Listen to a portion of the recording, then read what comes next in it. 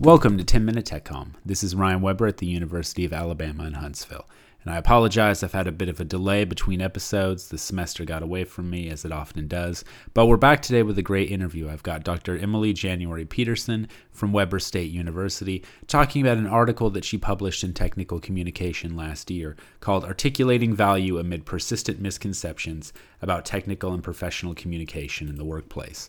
And I first encountered this article when I taught it to my students last year, and I was really struck how well this article captured a problem that I've heard from former students of mine and from members of our local Society for Technical Communication, which is that technical communicators, especially women, are often undervalued and underappreciated in the workplace. Dr. Peterson's research features interviews with several women who work as technical communicators, in which they talk about their experiences of being undervalued and underappreciated and having their work misunderstood and often ignored. And she also talked with them about the ways that they try to bring more recognition and understanding about what they do and what they contribute to their organizations. So I hope you enjoyed the interview. I thought it was really interesting. Welcome to the podcast, Emily. We really appreciate you joining us today. And your article interviewed several female technical communicators to find out kind of the issues that they experience on the job and some of the misconceptions they face about the profession. To get started, can you tell us just a little bit about the interviews that you conducted? Sure. So I interviewed 39 women who were technical writers. And what I was really curious about was gender issues in the workplace. And I was surprised that I found so much that was crossing gendered lines and speaking to maybe the experiences of all technical communicators and writers. But this project was born from my own experience as a technical writer. When I first graduated with an English degree as an undergrad, I went into the workforce thinking I would have these skills that would be valued and that people would appreciate them. And I had a really hard time finding a full-time job and eventually did work my way up to an associate editor position at this company where I'd started as a secretary and faced a little bit of sexual harassment, some devaluation, some problems. And so really my dissertation in these interviews came from the idea of just wanting to know, how are things going now, 15 years later? Are women still facing some of these issues? And how does it play out for technical writers specifically? Women face issues in the workplace across disciplines through many fields, but for technical writers, I wanted to kind of see what was going on for them specifically. I think what happened is this article as a result, that there are misconceptions for both men and women, and it has to do with the nature of writing work and the way that it's valued or not valued in workplaces. So I interviewed 39 women. They were all across the United States, different states, different areas of the country. Spent about an hour and a half speaking with each one. And they had lots of great stories to tell, lots of experiences.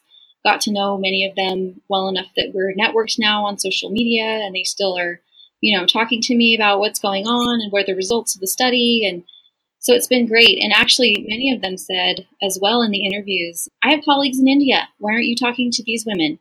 So I ended up going to India in July of 2016 and speaking with almost 50 women who work as technical communicators there.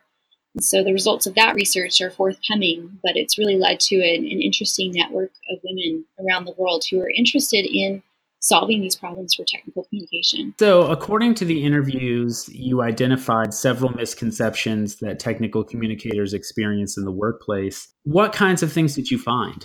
So one of the main findings was that technical writing is considered to be cosmetic.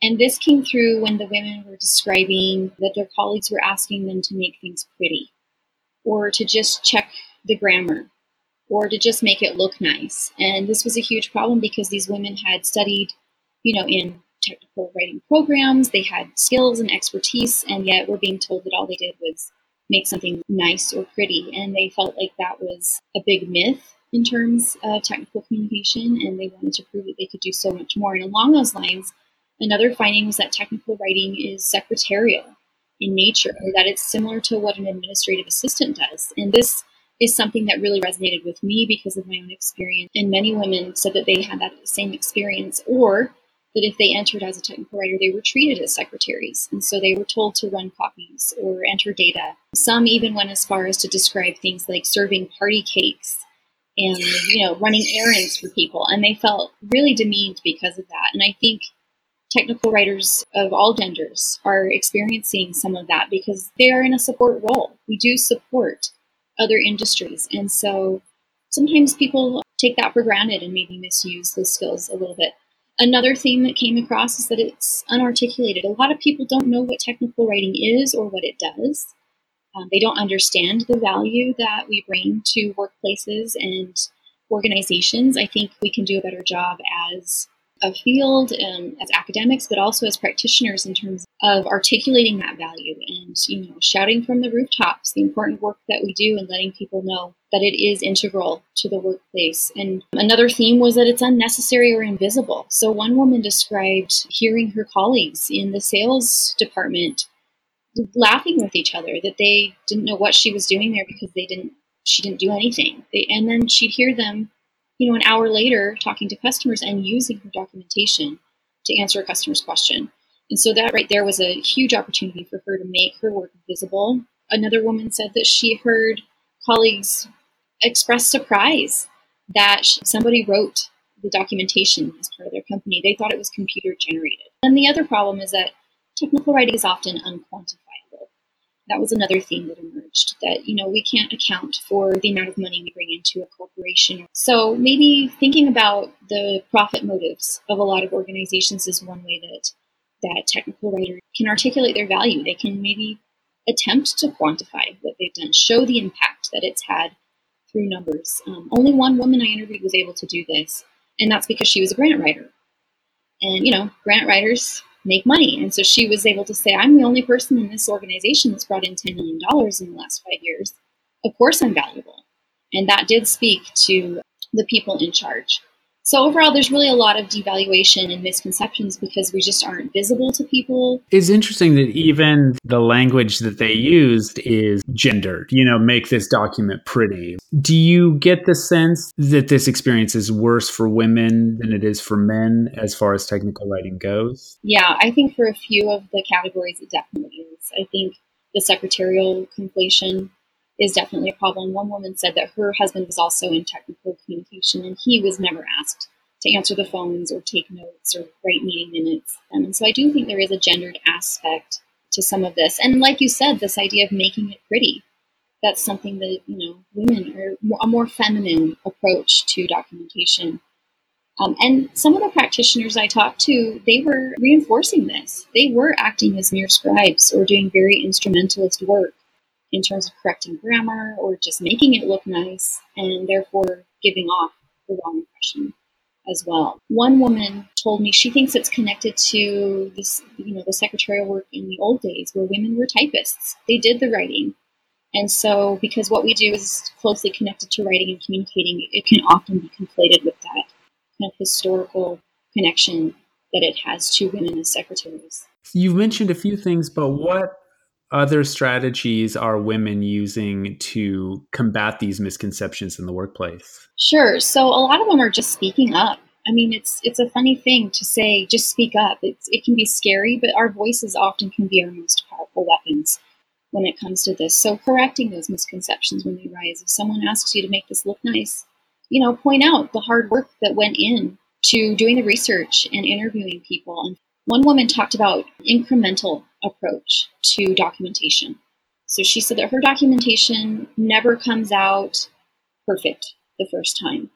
She does the very basic thing that she can for the product that they're developing. And then over time, as the product changes or, glitches are updated, she updates their documentation. And that really shows how integral she is to the process. It reminds those computer engineers that she's part of it. Another woman mentioned really pulling out what you know from your bag of knowledge. Over the years, technical communicators become experts at lots of different things, lots of different disciplines, so they can use that to talk the talk and make connections. I think networking is super important with subject matter experts, making sure they know that you're there to support them, but that support comes with a lot of expertise. Another thing is just sharing that work formally in some way. So one woman created a PowerPoint presentation where she called together all the managers of the other teams. She happened to be the manager of a documentation team. And she called them all into a meeting and gave them a big presentation about what her team does, why it's important, how it's integral to the success of the company. She said that really helped, and then continually sending reminders of that through emails or successes that her team had. And then I think claiming authority over your work, showing that what you do is important, that it's visible. The woman that overheard the people in sales saying that she didn't do anything, she could have walked in there and said, hey, I'm the one who wrote that. So yeah, I think there's a lot that can be done, and it's mostly just by speaking up. I also think that academic programs can do more to prepare practitioners for facing this problem. It's something I've tried to do with my own undergraduate students. Some of my ideas are to have them work with subject matter experts, students.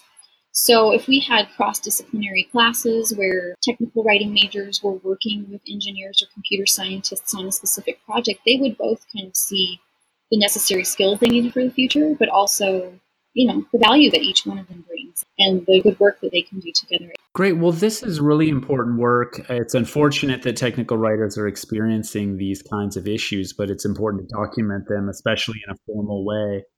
And so thank you for sharing this research with us. I look forward to the follow-up article that's going to come out about international experiences as well. Yes, thank you for having me. I appreciate it. I do think this is important to talk about and keep considering.